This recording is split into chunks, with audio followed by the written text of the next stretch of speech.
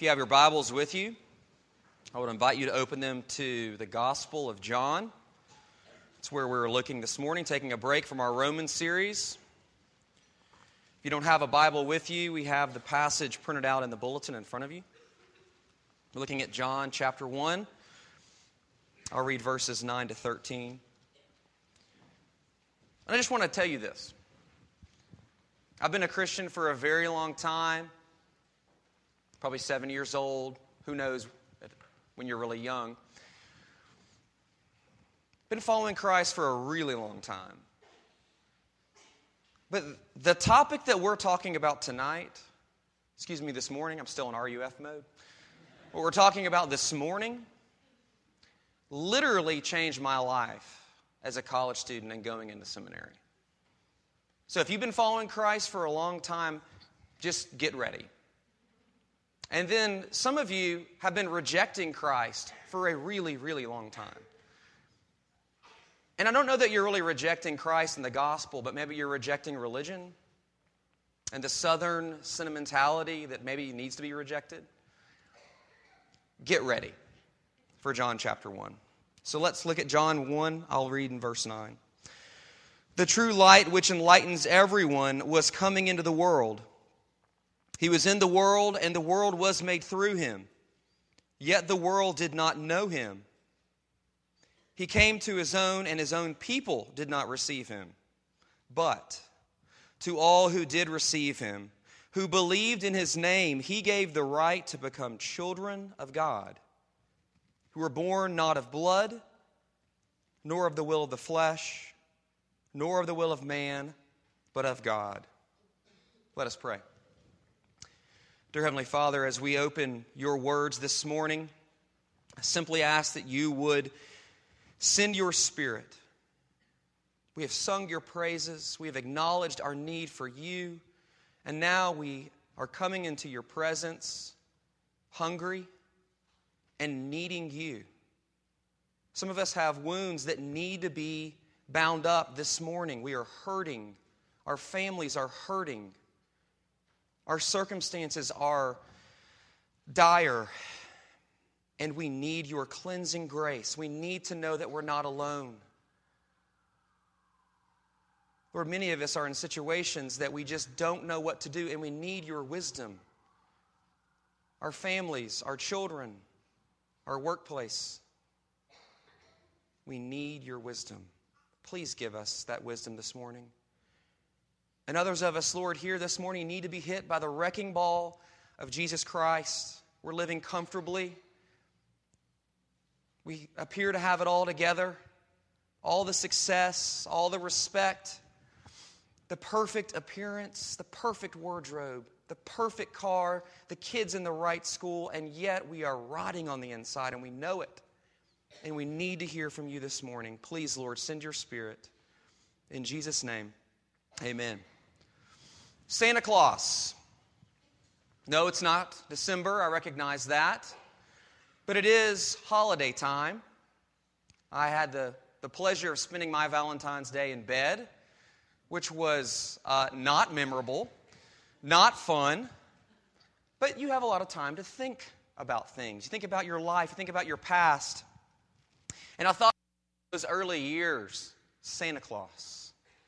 Like Buddy Elf in the movie Elf, the enthusiasm that there's literally a rotund man who flies around and lands a sleigh on top of your house.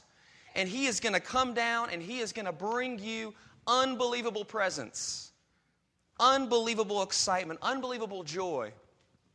I remember that as a kid. So much fun, so much to look forward to. And yet at the same time, even as a kid, I remember the unneeded anxiety. The unnecessary anxiety. Have I been good enough for the big man to land on my house and come down my chimney? Have I really, really been good enough? How do I know if I'm good enough? What standard is that? These are the things that I thought about as a small kid. Maybe I needed help. Who knows?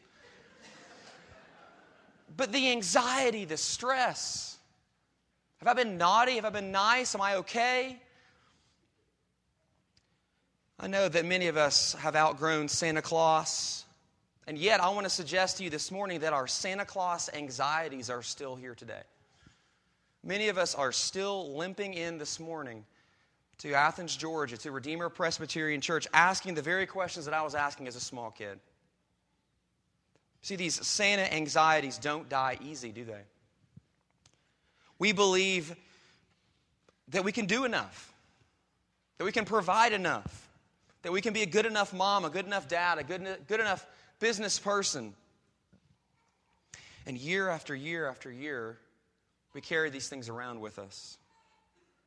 I think that Jesus sums up these fears and these anxieties that we have, that all of us have, whether you're following Christ or not. He sums them up well in Matthew chapter 7, verse 9. And as someone who's a father, this is extremely challenging. He says this, "Of which one of you, if his son asks him for bread, will give him a stone?" He's intentionally trying to be humorous. He's intentionally trying to be absurd and take things to the logical conclusion. Verse 10, "Or if he asks for a fish, who will give him a serpent?" I mean, what kind of father would do that? "If you then, Justin Clement, who are evil, know how to give good gifts to your children," John Huss, Gardner, Eliza Jane, "how much more will your Father, who is in heaven, give good things to those who ask him?" Friends, I think the ultimate issue is that we struggle. You may not know that this is the category of your struggle, but I want to suggest this is your struggle. We don't really believe that we have a Father in heaven that we can count on, who really does care for you, who cares for the very intricate personal needs and desires and longings that rests in every single one of your hearts this morning. And so in Matthew 7, we ask ourselves, have I done enough? Have I avoided enough? Have I served enough in Redeemer? Have I done enough in RUF? Have I been a good enough parent? Man, who of us doesn't struggle with that? Am I messing up my kids? Have I been a good enough husband? Have I been a good enough mother? What do I do with the whole organic thing? What do I do with the whole homeschool thing? What do I do with this? And the endless anxiety and stress. We live with these endless questions in our hearts and minds, don't we? Questions that all of us can relate to. And I want to invite you to face those questions head on this morning, not to avoid them. Face them. And I want to suggest that the answer is found in John chapter 1. It's believing in our adoption as children of God. Understanding and living out of the gift of our adoption. Friends, this is a belief that we are not merely forgiven in God's courtroom legally. That He has thrown away all of your bad deeds and put them on Jesus and given you the righteousness of Christ. That's obviously a wonderful gift of our union with Christ in justification. But I think so many times we stop there. And this is what I was doing as a Christian for so long. How does God then relate to you when you fall on your face as a believer? How does God, your Father, relate to you now when you fall on your face as a husband, as a mother, as a son, as a daughter, as a college student? Friends, this is where adoption comes into play. That you don't just relate to your God as a judge. You relate to Him as a father, as a daddy, whose love for you is completely unconditional because the conditions have already been met in Jesus Christ. So when you fall as a Christian, He still relates to you as a heavenly Father. A heavenly Father who delights in His children. Listen to what one author named J.I. Packer says about this very topic that we're discussing this morning. He says this, if you want to judge how well a person understands Christianity, find out how much he makes of the thought of being God's child. Did you catch that? You don't understand Christianity if you don't first start with being God's child.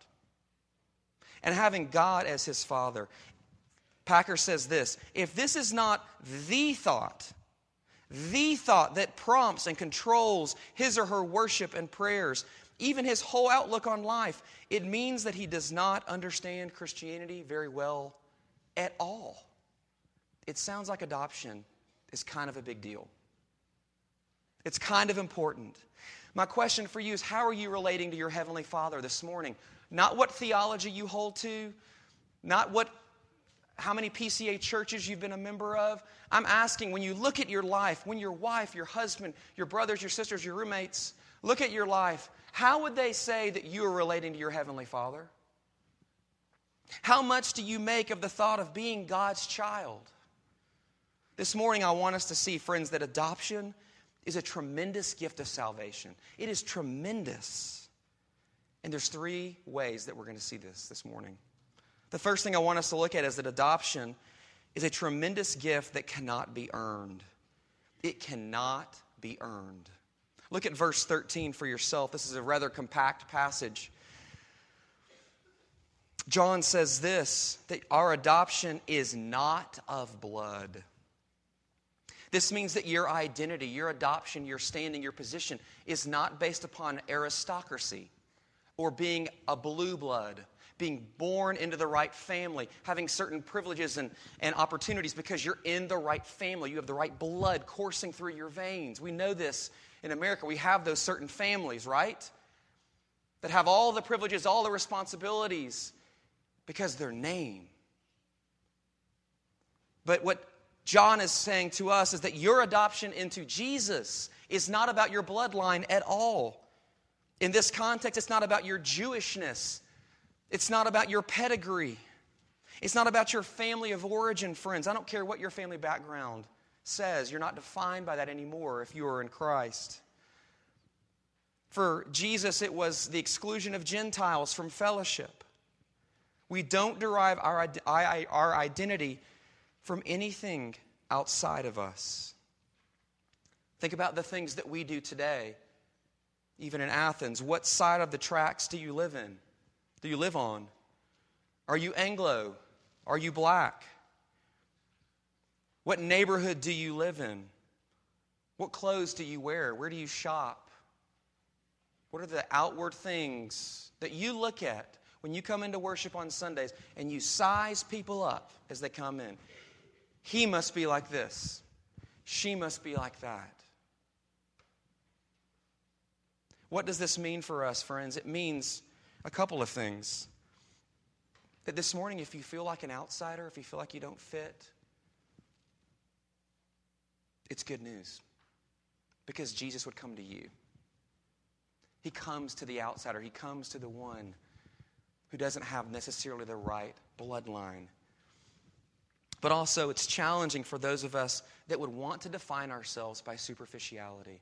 It's a radical challenge that you can't be in Christ and define yourself by your bloodline any longer, by your family name, by your aristocracy, because you have a new family name in Jesus. But what else does John see? What else does John say here? Look, it's not about blood nor of the will of the flesh. If the bloodline is aristocracy, friends, the will of the flesh is meritocracy. What merit? What have you accomplished? What have you done as you've pulled yourself up by your bootstraps? Have you done enough good stuff to merit your adoption? Have you gone to church enough? Have you avoided the bad stuff? Friends, this is the American Protestant work ethic. Let's be hard workers, and then Jesus will accept us. Be a good person. Take care of your kids. Provide for them. And surely God will accept you. Not according to the Bible. The Bible says that it is not about the will of the flesh, not about what you will, what you desire. In many ways, can't we all relate to that older son in the prodigal son story in Luke 15? Do you remember the story? The good son who kept his life clean. He was compliant. He stayed at home while the other brother partied and just totally squandered all of his family's money. He was the good kid. He had all of the merit, but it made him a sour person, didn't it? Not the kind of person you want to be around. Because his whole life was about protecting his merit, his identity. Friends, we do not live out of our adoption because at times we still think our Father's favor is earned and not given as a gift.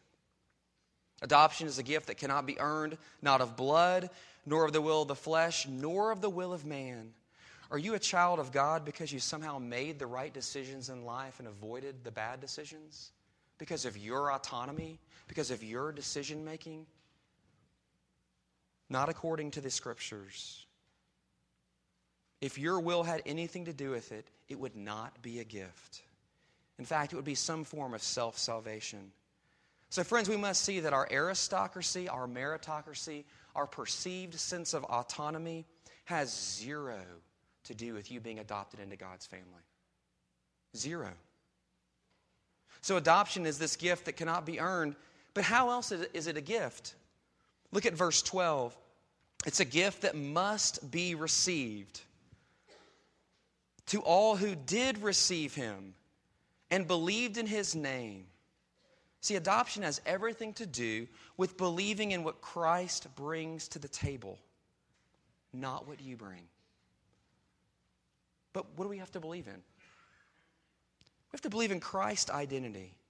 You're believing in his identity, in his bloodline, so to speak, as the eternal Son of God. To receive him, to yield allegiance to him as your Lord. And to believe, not just to believe facts about him, but to trust him as your identity.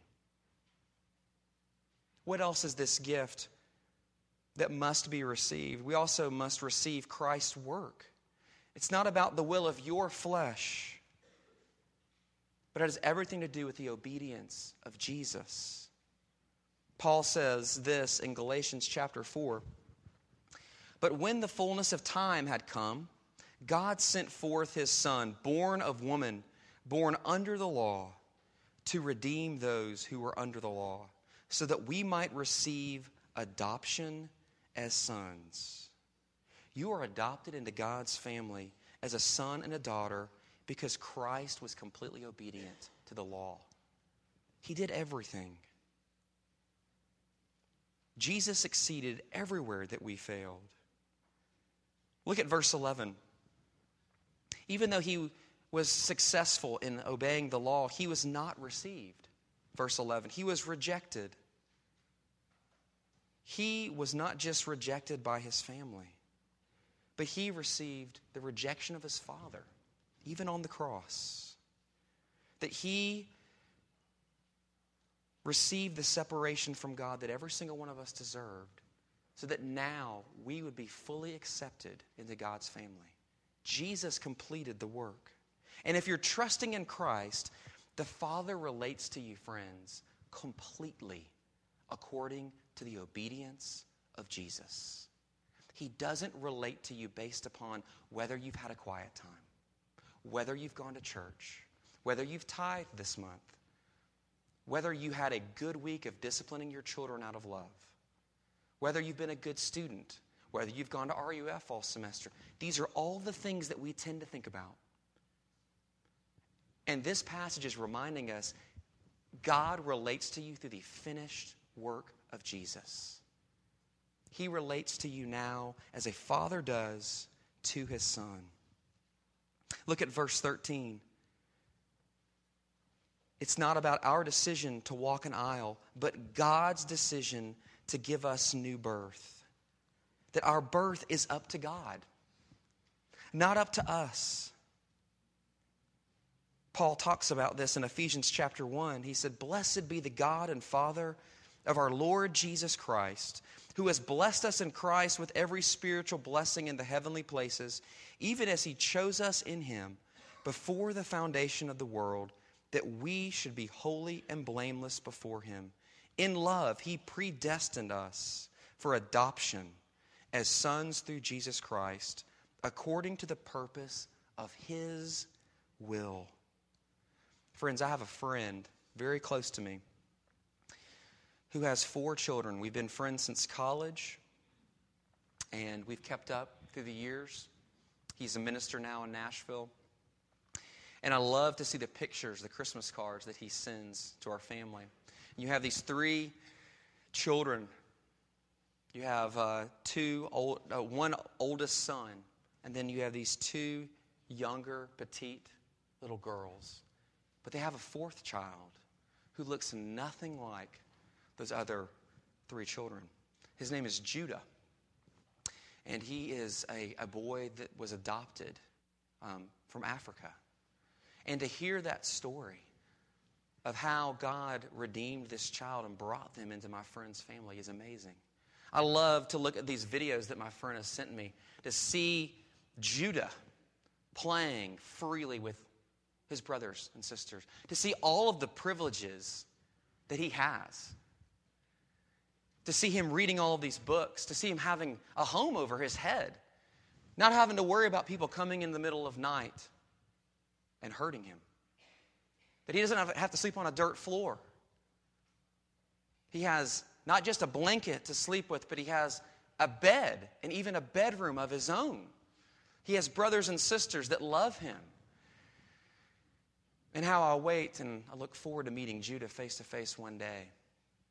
And what I really want to do is just gently grab him by the shoulders and look at him in the white of his eyes and say, do you have any idea the benefits and the privileges and the life that you have been saved from? Do you have any idea? And of course the answer is no, right? He's a small child, 6 years old. Do you have any idea what you have been saved from? The life, all of the privileges. Look at these gifts that have been given to you. Friends, I want to grab each of you gently by the shoulders this morning and give you that same message, that you have been adopted into God's family. Do you see these benefits? I know our struggles. We all fall on our face. None of us here has it all together, and if you do, you've got problems.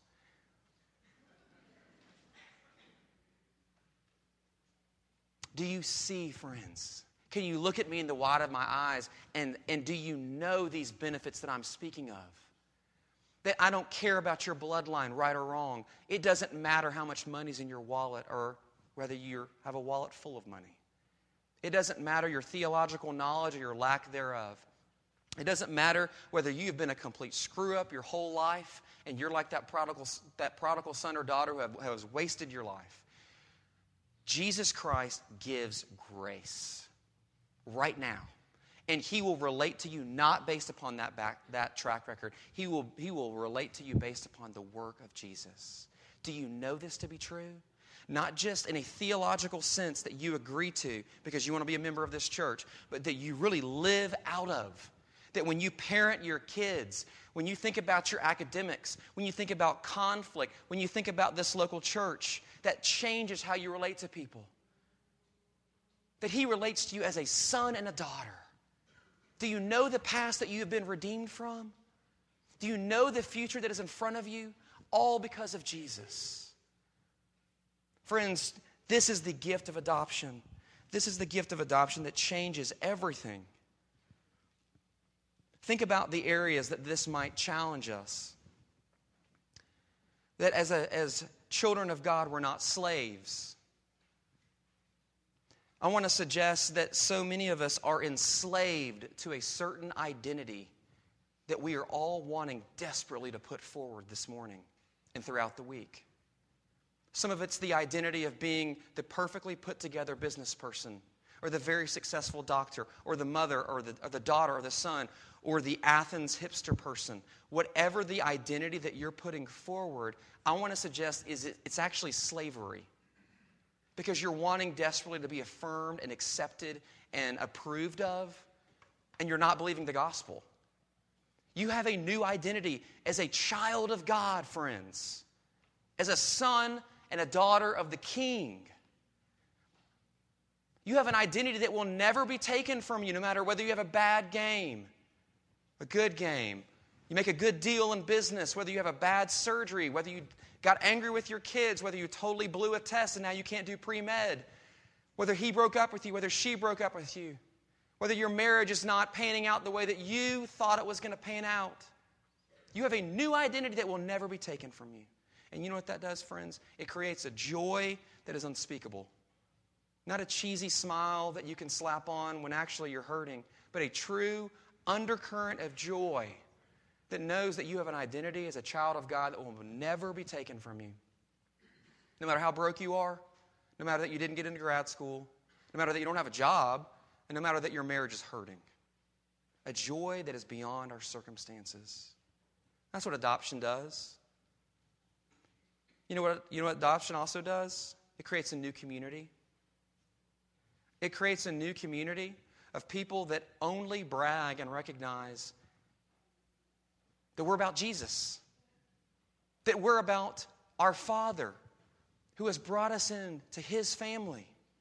It changes how we relate to people. We begin to ask questions not about what can Redeemer do for me? Does Redeemer have all of the full service programs and bells and whistles and opportunities that I need for my family to grow? That I need for my marriage to flourish? That I need as a college student? Because I know what I need to grow. If this is really true, then what you do is you come in with a joy and a humility that says, this is a place that celebrates King Jesus. And it doesn't matter how much money's in your wallet. It doesn't matter whether you have a job. But we're here, and we're coming as we are, and we're celebrating Christ and what He has accomplished. See, friends, it changes how we think about community. Because if it is really true that you don't have anything to be afraid of, then the masks come down really fast, don't they? All the personas, all the identities, all the things that we're looking for, you kind of leave those in the parking lot before you come in, don't you? Because all you have is Jesus. I think we also tend to think, as we consider adoption, that we have a new eye for outsiders. If the paradigm is this, Jesus, the eternal, unique Son of God, comes into the world full of glory, but not looking like how everyone was expecting Him to look, was completely rejected. Even the ones closest to Him rejected Him. Even His followers rejected Him at the foot of Golgotha. The centurion, pagan, Gentile was the only one who got it. I think that says something about how we relate to people when they come in here. That we're always having an eye for the outsider. We're having an eye for the one that doesn't fit. Because that's precisely the very people who Jesus came for. Because we know what it feels like to be an outsider. We know what that means. And we're going to reach out to those people. If this is really true.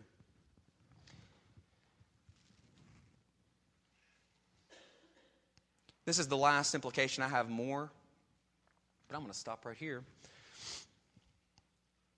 I think that we have a new read on assurance too, friends, that we're desperately looking to know that we're assured, that we're okay. And if this is true, then you have the assurance that you've been longing for. The assurance that you've been waiting for your wife to tell you, you're a good husband, you're a good dad.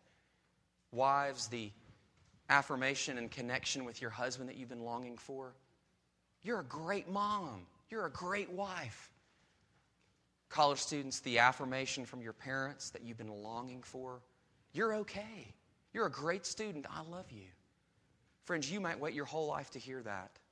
But the only person's affirmation and assurance that you will ever need from a heart that is not fickle and up and down like all of us is to hear the words from your Heavenly Father, you are mine. You're my son. You're my daughter. And I am connected to you. Yeah, you're going to fall on your face, and it's going to be disappointing. But you know what? I'm relating to you by grace because you are in my family. Friends, are you relating to God this morning as a heavenly Father who loves to give you good gifts? Who, when you ask Him for a fish, is not going to give you a serpent? I want to close with one final story. San Antonio was very hot in the summer, in case you didn't know that. We did a lot of swimming when we were in San Antonio. I look forward to doing a lot of swimming down here. And Gardner loves swimming, but he needs a little bit of pushing periodically. He needs to be affirmed. He needs to know that we're going to be there for him. I remember one story where Gardner was standing on the side of the pool, standing up with his floaties on, his arms out. And I'm standing in the pool with my arms open, pleading with him to jump into the pool. Come on. But you could see the anxiety and the fear in his eyes as his toes would inch closer and closer to the edge. Looking around at all the other kids playing, looking around at the moms and dads. Is somebody going to make fun of me? Do I look different? And then he makes eye contact with me standing in the pool. He looks at my hands as they're outstretched, just a couple of inches from him. He sees me standing in the water. He hears me calling to him to jump into his arms, that you can trust me. And then he looks away. And then he looks again, and then he jumps. He saw my hands. He saw my arms. He looked at me in the white of my eyes. And he knew that I would catch him, that I could be trusted, that I'm his father, and that he is my son. Do you know that if you are in Christ this morning, friends, you are safe in the arms of your Father? There is no safer place to be. Many of us are standing as Christians with our toes this morning, dangling over the edge, and we're asking the same question that Gardner's asking. Will you really catch me again, Daddy? I mean, really catch me. Can I really trust you with the future, Daddy? That your ways really are best? Can I really trust you with my children and my marriage? Can I really trust you with my anger and my fear, my unmet expectations, and even my anxiety?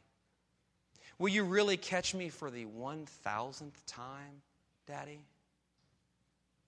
Will your arms hold up again? Do you know why his arms will catch you? Do you know why?